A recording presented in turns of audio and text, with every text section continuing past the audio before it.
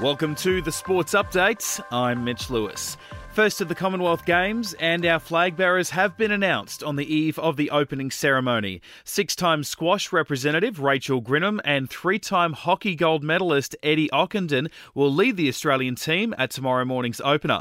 Don't expect to see our women's cricket team, though. They've decided not to march in the ceremony, with Alyssa Healy saying it's too close to their opening T20 match. It was a group decision made by everyone just to sort of keep ourselves safe, and also the best preparation for us come Friday morning, seeing as we're the first game off. Back home to the AFL, and the league has told the Tasmanian government it must be the one to cough up the majority of a $500 million stadium if they hope to gain a new team licence.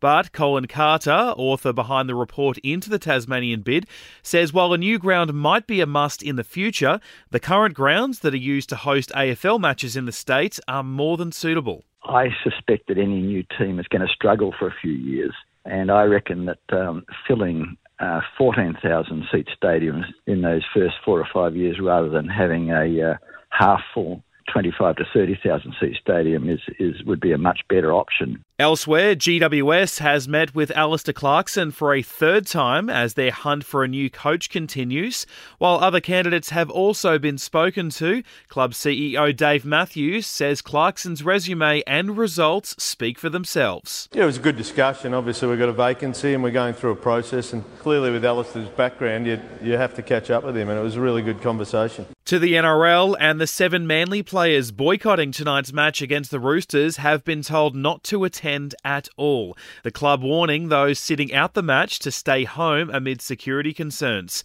The home side are set to debut a number of players but go in as underdogs against the Roosters as round 20 gets underway. To golf, and Bubba Watson is the latest to join the LIV Tour. The breakaway LIV Golf has also announced it's expanding to 14 tournaments for $580 million in prize money from next year. To football, and the Brisbane Roar defeated Heidelberg 3-1 last night in their Australia Cup clash. Overseas, Germany is through to the final of the Women's Euro Soccer Tournament after a hard-fought 2-1 win against France this morning. They'll now face England in the final. Australian John Millman has been knocked out of the Atlanta Tennis Open in the second round, and in basketball, Aaron Baines will reportedly resume his career with the Brisbane Bullets in the NBL, but the contract is set to include a release clause should he secure a return to the NBA. He hasn't played since his freak fall at the Olympics last year. That's the latest from the Nova Podcast News team. We'll see you tomorrow for another episode of the Sports Update.